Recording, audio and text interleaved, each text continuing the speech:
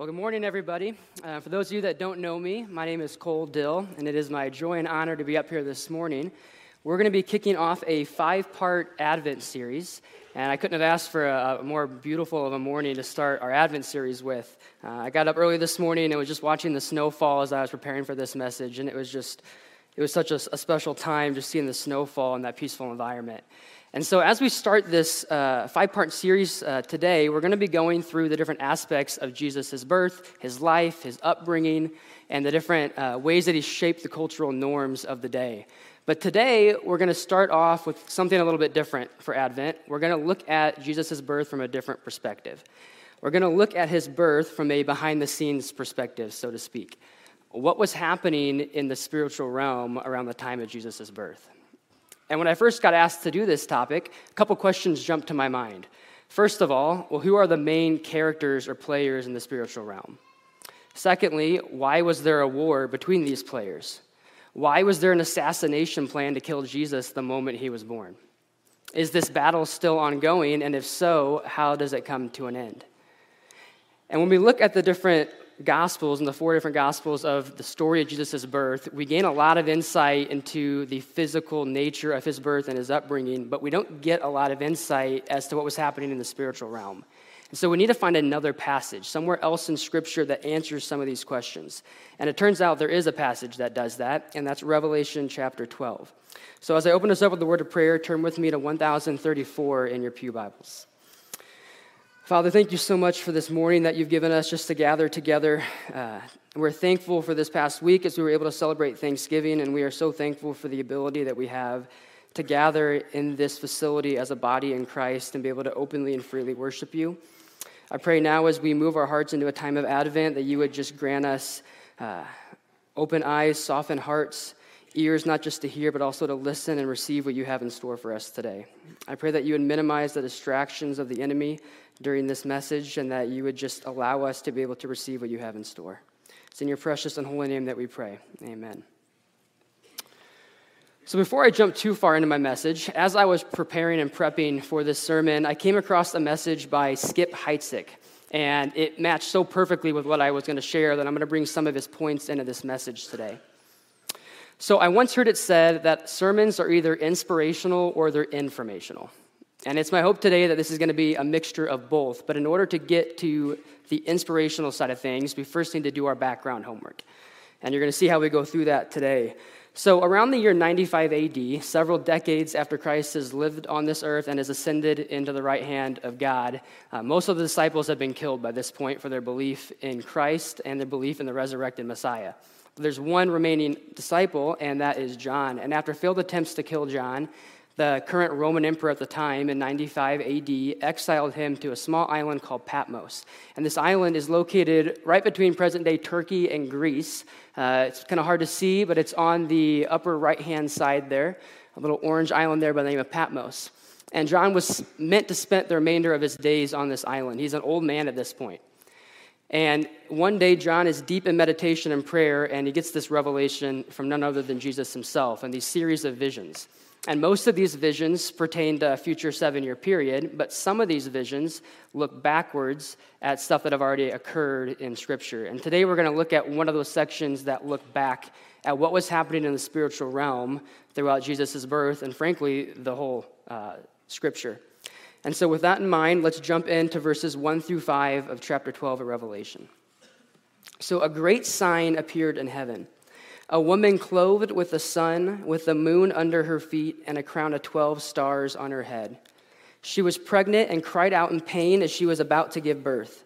Then another sign appeared in heaven, an enormous red dragon with 7 heads and 10 horns and 7 crowns on its heads. And its tail swept a third of the stars out of the sky and flung them to the earth. And the dragon stood in front of the woman who was about to give birth, so that it might devour her child the moment it was born. She gave birth to a son, a male child, who will rule all the nations with an iron scepter. And her child was snatched up to God and to his throne. So when we look at passages like this, first of all, John starts the passage by saying this is a sign. And so we know right off the bat that this is not a literal woman, a literal baby, and a literal dragon, because it is a sign. It used to represent something that is very real. But again, these objects are signs or symbols.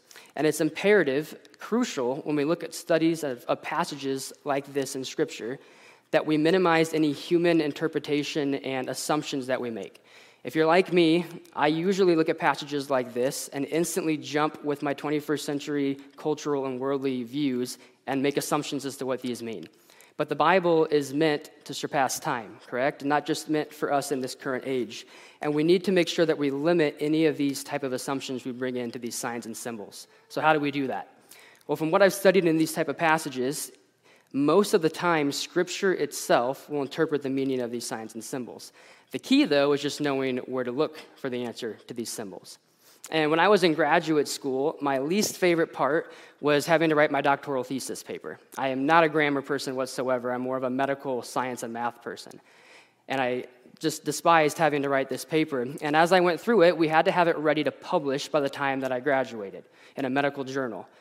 And then one of the things that we had to do was anytime you used a big medical phrase or description, they often had acronyms for it. So for example, let's say I was going to use Northfield Christian Fellowship.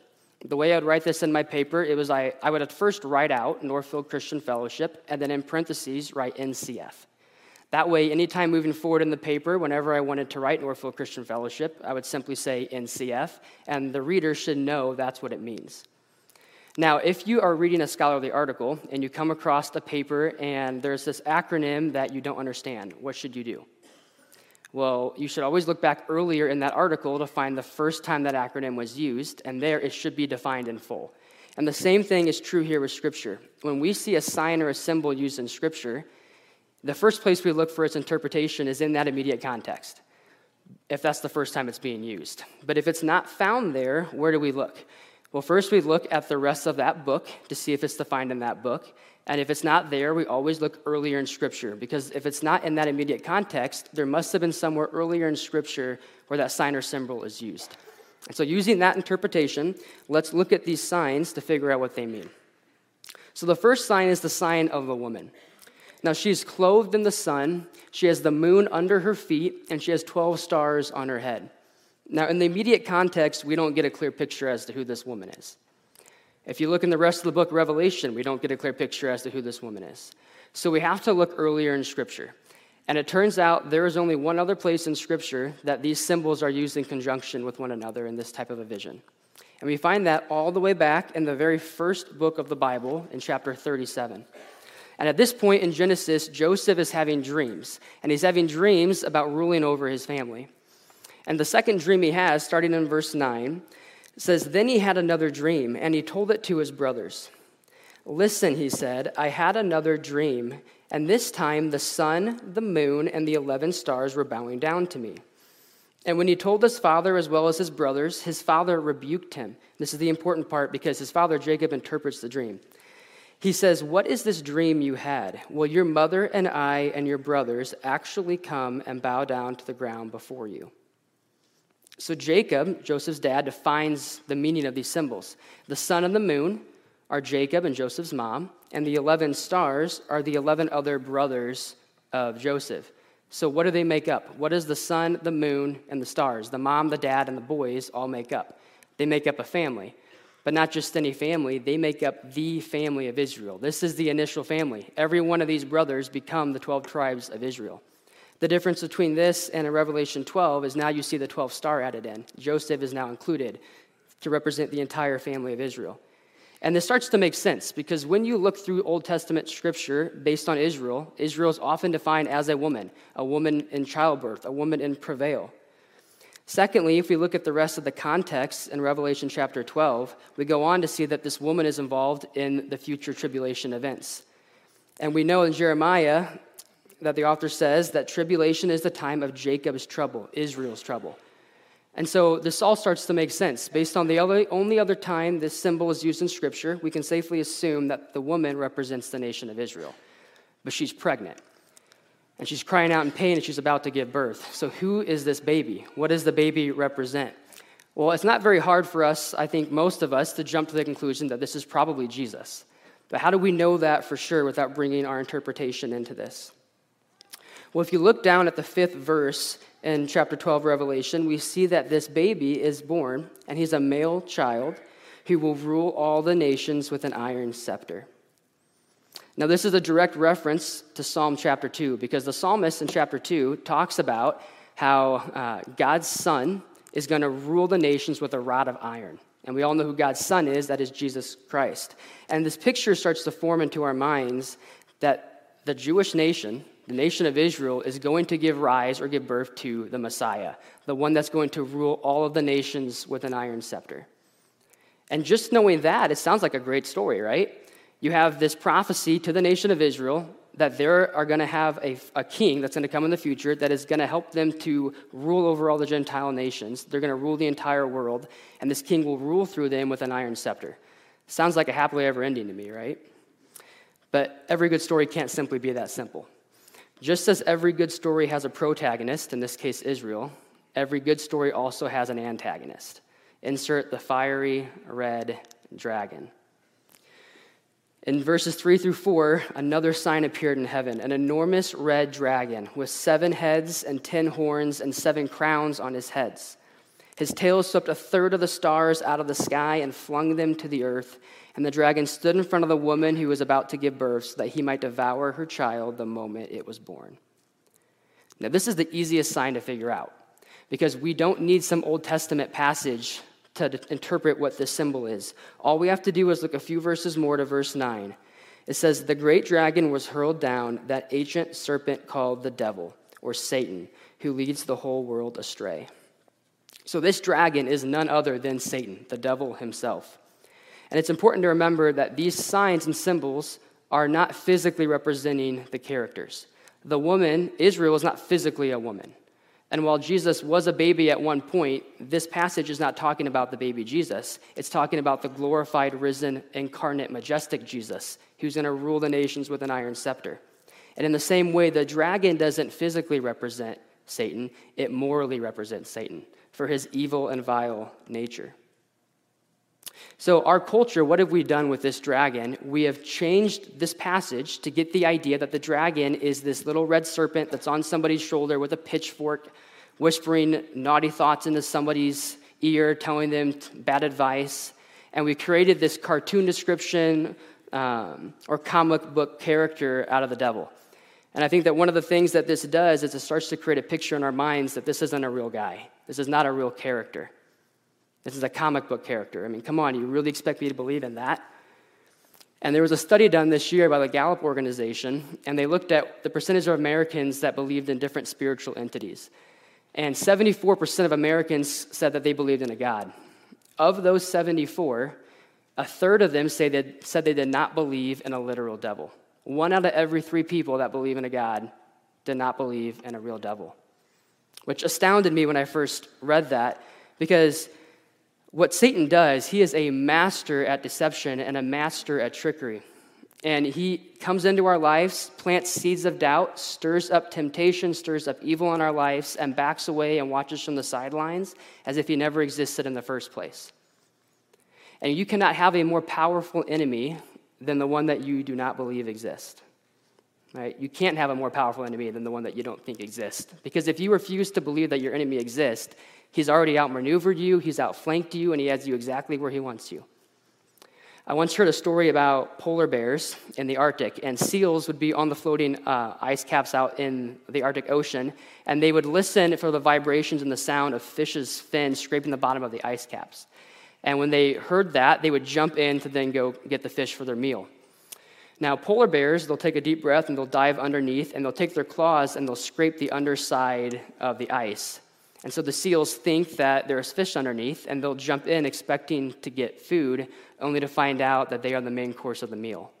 And again, this is just what Satan does for us. He lures us. The Bible says in 2 Corinthians that he is masqueraded. He masquerades himself as an angel of light in order to deceive us to the fact that he doesn't exist in the first place, only for us to find out later that he had us exactly where he wanted us the entire time.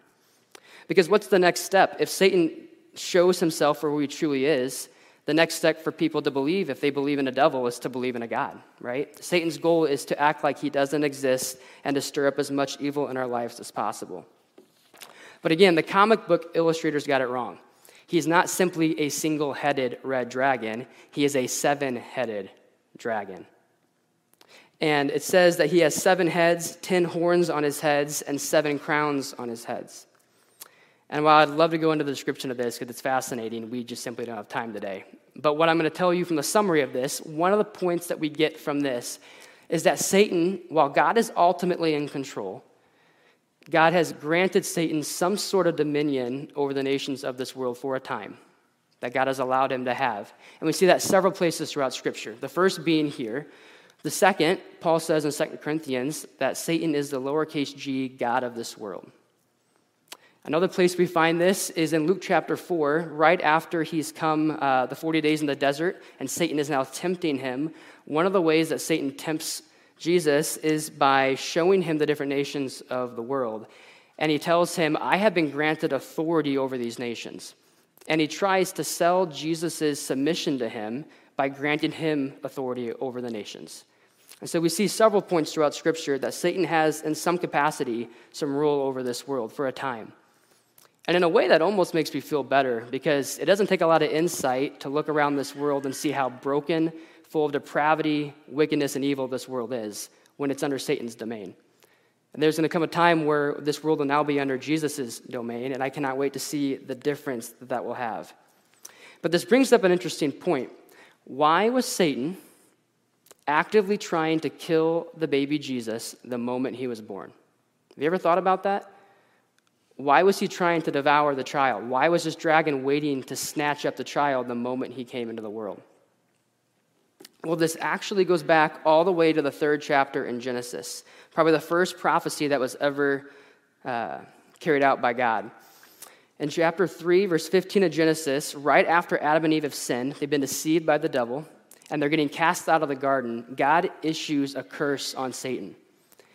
And he says this, I will put enmity between you and the woman, and between your offspring and hers. And he will crush your head, and you will strike his heel. So from this moment on, Satan has been made aware that there is going to, at some point, come an offspring from Eve that is going to crush Satan's head, put it into Satan. And from this moment on, Satan has made it his mission to stop at whatever cost any chance of this promised offspring, other translations say seed, so this promised seed from coming into the world and crushing Satan's head. That's been his goal all along. Now, if you're Eve and you hear this, who do you think most likely is going to be this offspring? You probably think it's your firstborn son, right? I mean, how did she know it was going to take thousands of years to get to this seed? And so she names her firstborn son Cain, which in chapter 4, verse 1 of Genesis, she says, with the Lord's help, I have produced a man. Now, they've often wondered, scholars have, of how to translate this, because the literal word for word into English, she says, I have received a boy Jehovah. It's a very interesting way to say that. I have received a boy Jehovah. And it's my speculation that she probably thought this boy, this offspring, is the boy Jehovah that's going to put an end and crush the serpent's head, the one that deceived me and got me kicked out of the garden. And it's my speculation also that Satan thought the same thing. Because who do we see that he tempts and targets to the point that he kills his brother Abel? But we see that God has another plan. He rises up a 3rd son of Adam and Eve, Seth. And Seth carries on what is known as the seed line. The seed line throughout Scripture, as we get clues as to who this offspring that is promised to come will be. And whoever this man claims to be the Messiah is, this offspring has to be able to track his lineage back through this seed line. And we get clues sprinkled throughout the Old Testament. And we see that Seth is the first one in that line. And over the next few generations, the world becomes more populated, and Satan turns the world full of such depravity and evil that God has a choice, and that is to destroy the world with the flood and kind of reset itself. But he saves one family. He saves 8 people, and who do you think is the line that 8 people come from? Come from the seed line of Seth.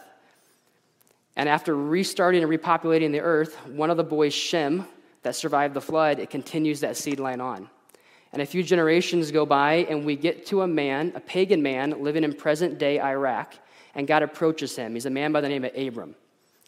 And he tells Abram that he's going to continue this line through him, and he's going to have descendants as numerous as the stars. And so we see that this seed line is now going to be through the Jewish people, because Abraham has Isaac, Isaac has Jacob, and all of Jacob's sons start the nation of Israel. So now Satan knows that this offspring, this promised seed that is prophesied to crush Satan's head, will come from none other than the nation of Israel. From that moment on, Satan has made it his goal to target and attack the nation of Israel at whatever cost. We see right away Jacob and his sons are sent into slavery in Egypt for several hundred years, at which point, at the end, the current Pharaoh issued a decree to all the midwives to go kill every boy born of the nation of Israel, hoping to either reduce or eliminate the Jewish people altogether. But we see that God spares the Jewish people, delivers them, and as they're traveling back in the desert to their promised land, we see in Numbers that there's another prophecy, that there is going to be out of, let me read it here, chapter 24, Numbers, a star will come from Jacob, a scepter will rise out of Israel that will crush the skulls and the heads of the surrounding kingdoms and nations. And again, we're reiterating this fact that this prophesied seed is going to come through the nation of Israel. And they get back into their land, and they're met instantly with opposition from the surrounding nations for the next few hundred years, constantly fighting off attacks to destroy the Jewish people. And when they're not in war, Satan is constantly pushing his agenda, and they have so much deception, so much distraction by idolatry, pushing the Jewish culture over and over, until we get to 587 BC. In 587 BC, King Nebuchadnezzar and the Babylonian Empire come in, and they massacre and wipe out the Jewish people, leaving the land desolate. And they take back some captives, one of them a young man by the name of Daniel. And Daniel comes back into the Babylonian Empire, lives his entire life through that empire, and sees it overthrown by the Persian Empire. And only 3 generations into the Persian Empire, we get to this man called King Xerxes. And he has a right-hand man by the name of Haman, who issues a decree throughout the entire kingdom, the entire known world at the time, to kill every last person of one nationality. I'll give you one guess as to what that nationality was: the nation of Israel. But God had in secret raised up a Jew in a position of power, Queen Esther, who was able to save the Jewish people and continue them on. But again, century after century, we see that this happens. We see that Satan has tried to eliminate the Jewish people from this world and prevent this seed from coming into existence. And finally, 2,000 years ago, on one still, starry night, this seed finally enters the world. Outside a small town of Bethlehem, in one of the most humblest ways possible, this seed is born in a stable. And as he is born, there are kings in the east that are looking for the signs in the sky of when this child will come, when this prophesied king that will rule the entire world will come. And they see these signs, and they travel to Israel to meet him. And where do you think they go? They don't know he's in Bethlehem. They go to the palace because they think he's probably born in the palace. And as they get there, what do they find? They find King Herod. King Herod has no idea that this baby was born, that this seed has entered the world. And he has to look up in the records to even figure out that this prophesied Messiah will be born in Bethlehem. And so he sends the wise men on their way, then turns to his guards, and what does he tell them to do? As we see in Revelation 12, this is the agenda of Satan. The dragon convinces Herod and his bodyguards to send them into Bethlehem to kill every child under the age of 2, to stop this child the moment he was born. But God sparingly sends an angel of the Lord to Joseph in a dream and warns Joseph, and they flee and go to Egypt until Herod is dead, and then they return, and Jesus is able to grow up in Nazareth and start his ministry. Instantly, as he starts his ministry, right after being baptized, what does he do? He goes into the desert for 40 days, and Satan attacks him directly. Issues a whole different set of temptations, one being trying to give him the nations of this world. Another, he puts him at the top of the temple, and he tells himself to throw himself down because it's prophesied that the angels will stop him from hitting the ground. And my guess is Satan was probably hoping he would perish in the fall. But again, throughout his 3-year ministry, he is constantly met by opposition from the devil as Satan tries to put it into this seed. And we finally see after 3 years that Satan's agenda is finally pushed while the Jewish and Roman leaders at the time put an innocent man on the cross. And finally, at 3 o'clock in the afternoon on a Friday, as Jesus breathed his last breath on the cross, they removed his body off the cross and they put him in the tomb. I can only imagine after centuries and centuries of trying, there must have been a party in hell as they thought they have finally stopped this seed from doing what he was prophesied to come to do. But you see, Satan missed something. Satan missed the fine print. In John chapter 10, Jesus said, "The reason my Father loves me is that I lay down my life, only to take it up again. No one takes it from me, but I lay it down on my own accord. I have authority to lay it down and authority to take it up again. This command I received from my Father." So we see that Satan's agenda wasn't the thing that put Jesus in the grave.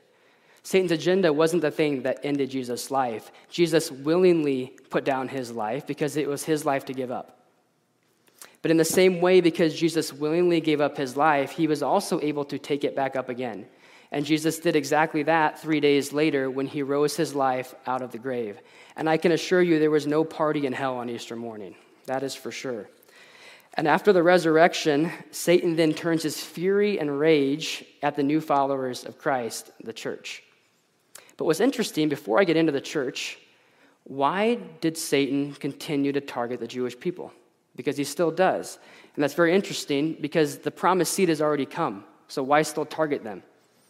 And frankly, most of the Jewish people disregarded Jesus as being their Messiah, as being this prophesied king. They still think they're waiting for this prophesied Messiah to come. So why still target the Jewish people? And that's because only half of the prophecy in Genesis has been fulfilled. You see, when Satan tried to put Jesus on the cross, he thought he was doing a fatal blow. But it was just a heel strike. It's prophesied that Satan will strike at Jesus' heel. Now, in the medical field, if we have somebody come in, they have a heel wound, I'm very rarely concerned if it's a trauma that that person is going to have a fatal incident because of a heel wound. There's very low vasculature there. You might get a bad infection, but that's really about it. Now, on the flip side, it says that Jesus will return the favor by crushing the head of the devil.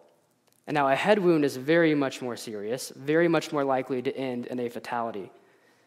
And you see, when Jesus rose from the grave 3 days later, from a spiritual standpoint, he marked his victory over the devil, over sin and over death when he rose from the grave. But at the same time, Satan is still allowed to roam about this earth freely. We don't see that Jesus comes back and officially, physically crushes the devil until the end of the 7-year tribulation, at the end of the book of Revelation. And so that part has not been fulfilled yet. Well, when is that fulfilled? It's fulfilled when Jesus comes back to set up his rule and his authority over all of the nations. But he rules through one nation when he does that. He rules through the nation of Israel. So it's my guess that the reason Satan targets them still is if you can end the Jewish people, if you can eliminate the nation of Israel from the face of this earth, you've eliminated the path that Jesus comes back to rule through. And so Satan has made it his mission for the last 2,000 years to still end the Jewish people. And it only took a few decades after Jesus ascended into heaven. War broke out, and the Romans again massacred the Jewish people, killing hundreds of thousands of them, and sent them scattered, the remainder, throughout the earth. And they remained scattered up until the last 100 years. But during those 2,000 years, they were constantly met with opposition as Satan has tried to eliminate them over and over and over. You get to the Holocaust, perfect example. What nation in the entire World War were they trying to eliminate? The nation of Israel. And the moment in 1948 Israel got their nation back and their land back, when the Ottoman and Turkish Empire was defeated and the British Parliament gave them their land back, instantly, first day, 6 different countries declared war on them. With 19,000 soldiers, they were supernaturally able to fend off these attacks. And they've constantly been met over and over again with war. But amazingly, there is a small nation the size of New Jersey, still in the Middle East, by the name of Israel, only by God's grace, because there is a Messiah that's going to come back and rule through this nation. Now we turn to the church, because most of us in here are not Jewish. Most of us in here do not belong to the nation of Israel. You see, just as Satan does not want the promise of God to be fulfilled through the nation of Israel, he doesn't want his redemptive promise and work to be done in each of us individually. And just because Satan is currently having some dominion over the world doesn't mean he needs to have dominion over us individually. You see, we have a choice. Which side of this cosmic battle will we be on? Will we be on the side of the dragon, or will we be on the side of the sacrificial lamb? See, just as the dragon couldn't stop Jesus, the seed, from being brought into this world, just as the dragon, Satan, couldn't stop Jesus from enacting his redemptive work on the cross, Just as the dragon Satan couldn't stop Jesus from raising his life back up from the grave and ascending to the right hand of the Father, the dragon Satan will not be able to stop Jesus from coming back and ruling with an iron scepter over the entire world and crushing the serpent's head. But what does he do to us while we're waiting for this to happen? If you look further in Revelation chapter 12 and you get down to verse 10, we read that the dragon, Satan, goes before God and accuses us, the church, day and night. You see, every time that we sin, we are giving Satan ammunition day and night to have some sort of communication with God. And he goes before God and he accuses us, justly and rightly so. Because every time that I sin and Satan accuses me, he is being correct. He is saying, look, God, Cole has messed up. He deserves eternal condemnation. And God would be completely just in carrying that out. So what do I have to rely upon to beat the devil? Because he is correct in accusing me. Well, look at verse 11. It says how they, the church, triumphed over him, the dragon. They triumphed over him by what? The blood of the Lamb and by the word of their testimony. You see, when Jesus shed his atoning blood on the cross, he was the only person able to do that had no sin. And God was able to pour out his complete wrath and fury for sin on this one innocent man. So that if I choose to accept what Jesus did on my behalf, God is a just God still. He is able to pour out his wrath for the punishment I deserve, but I don't have to receive it. But on the second side of that, he decided to rise again 3 days later from the grave. I was already saved from my sin. So what was the point of rising from the grave 3 days later? Well, that risen Savior proved that he has victory over sin and death and the devil. So that while I'm still going through this life and I'm still in my sinful earthly flesh, Satan still tries to deceive me that he has control over me, even though I have given my life over to Jesus. But now that I know that Jesus is more powerful over the devil, and he has defeated sin and death, the devil has no hold on me anymore. But what areas of our life do we still allow the devil to have control over? Because if you're somebody sitting here and you've accepted Christ into your life and you've admitted that you are a broken sinner and that you need his grace, and now you have victory over your sin, why do we still live in sin? Why do we still go back and allow Satan to give us this false sense of brokenness when we have inside of us the redemptive work of Christ and the redemption of his blood that is more powerful than anything that the Satan has and the enemy has to attack us with? And when you look at different areas of your life, if you're somebody who maybe struggles with a certain sin pattern over and over and over again, don't fall to the trap of Satan telling you that you have to fall to that sin time and time again, because you are stronger than that with the redemptive blood of Christ. Are you continually going back and looking at the same lustful images over and over and over, and you don't think there's any way to beat that? The next time you feel that pull, verbally announce out loud to Satan that you plead the blood of Jesus, and he has no power over you anymore. If you struggle with anxiety, and the next time you feel that heart start to race, your mind start to spin, and those thoughts wage war, verbally stop and say, Satan, you have no control over me anymore, because this blood of Christ is more powerful than anything that you have to fight against me. Are you holding on to bitterness because you're unable to allow forgiveness to a family member or a friend for something they've done years ago? Do you first realize the amount of forgiveness that God had to give you when you enacted your trust and belief in Jesus and his blood on the cross? Because you desperately rely on that to get you out of every sin that you do. First, plead the blood over your life, and then plead the blood allowing you to forgive for what that person did to you in the past. Are you struggling with different ways to numb the stressors of this life?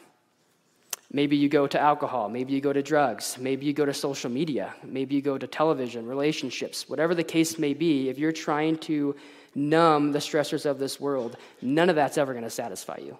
And the devil will trick you and make you think time and time again that this time it will satisfy you. But it's not, because there's only one thing that satisfies us, and that's the blood of Jesus. And lastly, are you continuing to prioritize idols in this world, things over God? Sports, money, power, relationships. Whatever the case may be, as I just said, this will never satisfy you. ever. The devil has an amazing job of just twisting our minds slightly and allowing us to be deceived to the point that we think these things finally will satisfy us, but they are never going to bring you satisfaction. There's only one thing that will satisfy you, and that's the blood of Jesus. So you see, this is not a message about the dragon. This is a message about the Lamb. The humble king who started as the Word in heaven made his way down to the theater of this earth, and that lamb was slaughtered. Not because he was weaker than the dragon, but because he gave up his life willingly. And because of that, he was able to raise his life back up 3 days later, and he ascended to the right hand of the Father, and he promised one day that he is going to return and set up his everlasting kingdom, and he's going to crush the head of the enemy. So my question is, first of all, which side of this battle will you be on? Will you be on the side of the dragon, or will you be on the side of the Lamb? And if you have accepted the Lamb into your life, don't fall to the trap of allowing Satan to still rule over you. Because whatever plans and whatever attacks the enemy has, they will be high in deception. But when you focus on the blood of Jesus and when you verbally plead the blood over those accusations of the devil, you are victorious over the devil. So we're going to end now with the song, Plead the Blood. And as we go through this, I want you to think about what areas of your life are you still allowing Satan to trick you into having control over. Think through those areas, plead the blood over those areas, because if you've accepted Christ in your life, the Lamb is victorious over the dragon.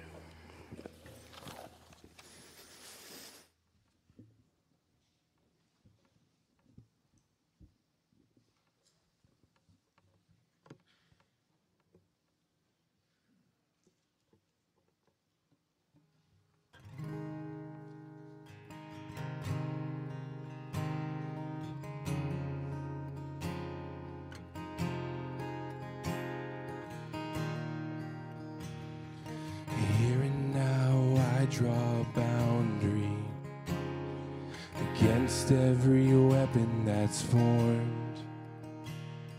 The thief and his plans will pass over. He sees the red on the door.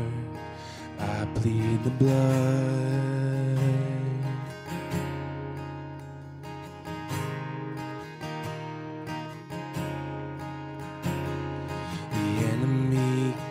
Take my family, 'cause this home belongs to the Lord. So I'm not afraid to remind him that he has no claim in this war. I plead the blood. I plead the blood of Jesus. It's more than enough. I plead the blood of Jesus. 'Cause my future is glory to glory. My freedom's been purchased in full. For all of the weight of his suffering, the Lamb will receive his reward. I plead the blood. I plead the blood of Jesus. It's more than enough. I plead the blood of Jesus. My shield and my shelter, it's my defense. I claim it over and over again. I plead the blood. I plead the blood of Jesus. Oh.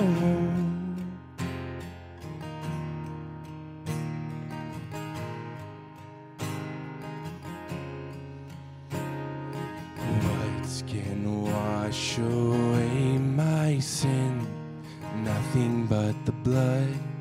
Nothing but the blood. What can make me whole again? Nothing but the blood. Nothing but the blood. Nothing can for sin atone. Nothing but the blood. nothing but the blood, nothing good that I have done, nothing but the blood, nothing but the blood. This is all my hope and peace, nothing but the blood, nothing but the blood. For my future this I plead, nothing but the blood. I plead the blood. I plead the blood of Jesus. It's more than enough, yes. I plead the blood of Jesus. My shield and my shelter, it's my defense. I claim it over and over again. I plead the blood. I plead the blood of Jesus. Oh, yes, I plead the blood.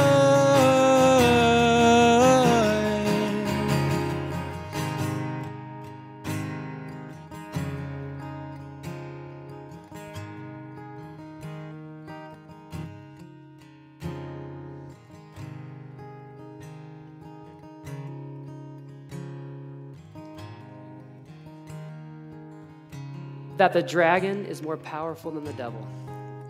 Or, sorry, do you believe that Jesus is more powerful than the dragon? Because he is. The lamb that was slaughtered is here. He is living in each and every one of us, and he wants to come back and set up his eternal rule, and he will at some point. Do you believe that what he did up there on the cross is enough to satisfy the payment for your sin? And if so, you don't need to live in sin anymore. You don't need to live in fear of the devil.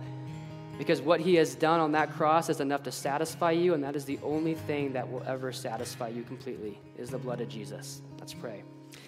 Father, thank you so much for this time that you've given us to come and just start this Advent series and to turn our hearts to what you've done when you came to live this life on the earth, as you were brought into this world as that promised seed, that you lived throughout this life and started your ministry, and you sacrificed your life on the cross for us and shed your atoning blood for our sins.